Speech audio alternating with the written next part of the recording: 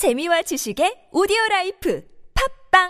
We start in the UK. The British Prime Minister Theresa May's Brexit bill to begin Britain's separation from the European Union was defeated by members of the House of Lords, the upper house of UK Parliament, who voted in favour of an amendment to the bill guaranteeing the rights of EU nationals residing in the UK.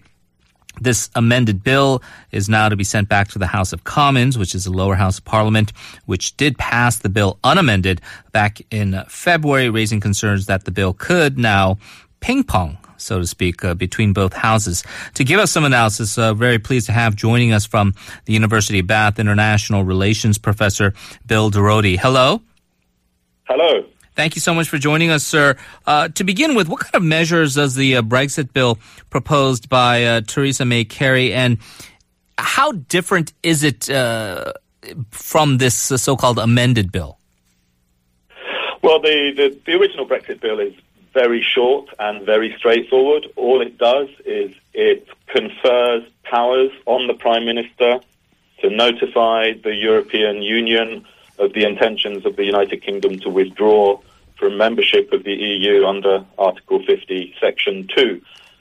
The amendment, which is not a defeat as you described it, it's an amendment proposed by the House of Lords, asks that within 3 months of the process having been started, measures are introduced by the government to assure the position of EU nationals as well as nationals of the European Economic Area, which includes Norway and Switzerland, that their rights to remain in the UK are not affected.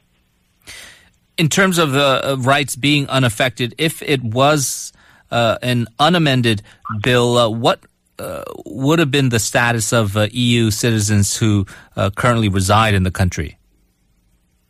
Well, it is likely to go through unamended. I mean, the House of Commons have indicated to the House of Lords that they don't care what amendments are put forward.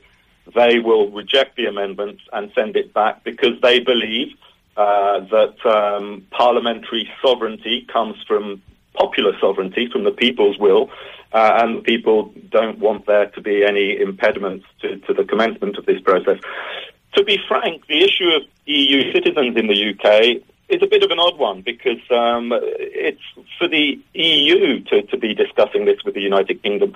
The Prime Minister has tried to obtain agreements from other European nations, but under Article 50, you're not allowed to commence discussions about what happens until Article 50 has been triggered. So actually, they're unable to have those negotiations with her. And it might be worth reminding the House of Lords also that their priority ought to be to focus on British nationals overseas, possibly, at least as much as European nationals in the United Kingdom. So is it then also inaccurate to believe that when I mentioned this ping-pong effect, that it would bounce back and forth between the two houses? Yeah, that's very unlikely to happen. I think the House of Lords ultimately does know that the House of Commons represents the popular will. Their job is to advise and to possibly improve legislation, but ultimately, Brexit negotiations will start, and they're at risk if they delay the process of becoming extremely unpopular. And the Commons have indicated that they're quite happy to remove more powers from the Lords if they want to play that game. So when we talk about then a game of chicken, essentially what you're saying is the House of Lords will ultimately blink. Yeah, well, they'll be told to. I mean, it will go back to the House of Commons. The House of Commons will reject all the amendments proposed by the Lords, and then the Lords will be required to go through it again. When we talk about the political climate in various parts of the world, and we know that there has been this upswelling of anger, and it's expressed itself at the ballot box, whether we're talking about the results of the recent U.S. presidential election and the new administration of Donald Trump, what some people might conflate to be a similar type of sentiment resulting in the Brexit referendum. Have we seen those fault lines remain unchanged in the months after the referendum, or are we seeing sort of a shift in public opinion overall in your view? I think not only unchanged, but actually all the polls suggest that if there were another referendum tomorrow, more people would vote to leave than did the first time round. At least some of the polls suggest that. But the people who voted leave are more confirmed in their beliefs. And there's a significant percentage of people who voted Remain who are unhappy that the British government is not just getting on with it now. They do still believe in democracy, and a significant percentage understand that they lost that battle, and they'd rather that the democratic will were implemented rather than delayed. I should add, by the way, that I personally don't see a parallel with what's happening in the United States.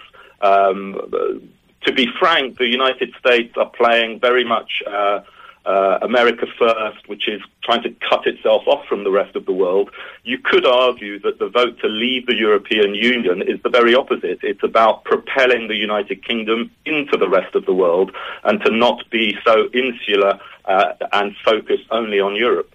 Okay, so I suppose then the misunderstanding from what you're saying is that it's not necessarily an isolationist move. I guess people from outside the UK, like here in South Korea, could see wanting to leave the EU would be an isolationist sentiment. But what you're saying is actually trying to be more forward-facing to the rest of the world. And it isn't just about remaining in that economic bloc that is the entire package, and that is the main difference with what the voters in the U.S. Because we keep talking about this sort of populist right-wing sentiment, and you're saying that's not it's a sort of an apples and orange comparison.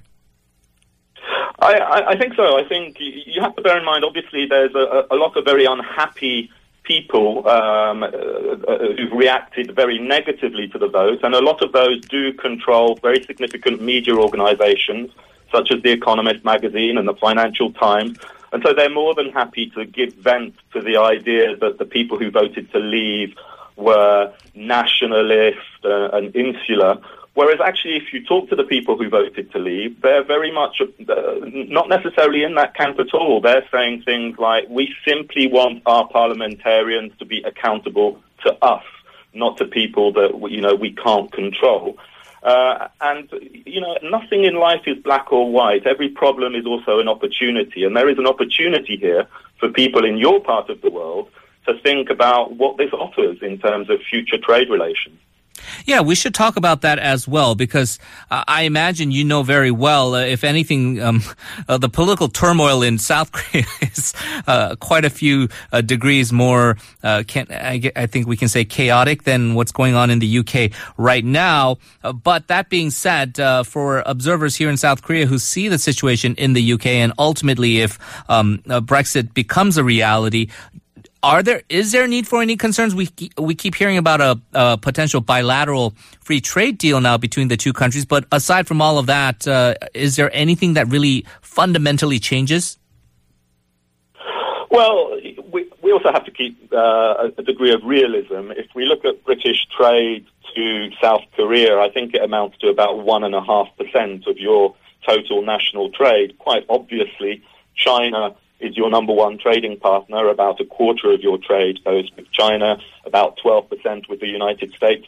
So the United Kingdom is a very small figure at this stage. It's also true, and it's worth reminding people, you don't actually need trade treaties in order to trade, and people could just be getting on with it. And in that regard, I do think there's an opportunity to increase the relationships between South Korea and the United Kingdom going forward. So not necessarily a bilateral agreement that would have to be hashed out between the two sides, but perhaps just increasing that partnership or cooperation or what have you, goods and services, and perhaps deepen that relationship, which wouldn't necessarily be anything related to the question of Brexit then, right? Absolutely not, no.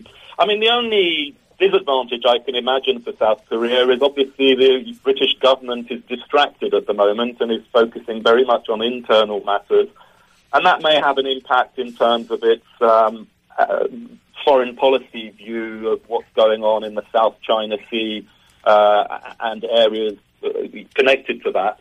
But I don't think that that's necessarily going to be the case anyway. We know that the British have just launched a new aircraft carrier. They've announced that they're going to deploy it to the South China Sea in the first instance. So I don't think anything's being affected by any of this. Right, and you can trust us that we know very well how it feels to have a government very distracted by things that are going on right now. We're going to have to leave it there, Professor, but thank you very much for joining us. Appreciate it. You're welcome.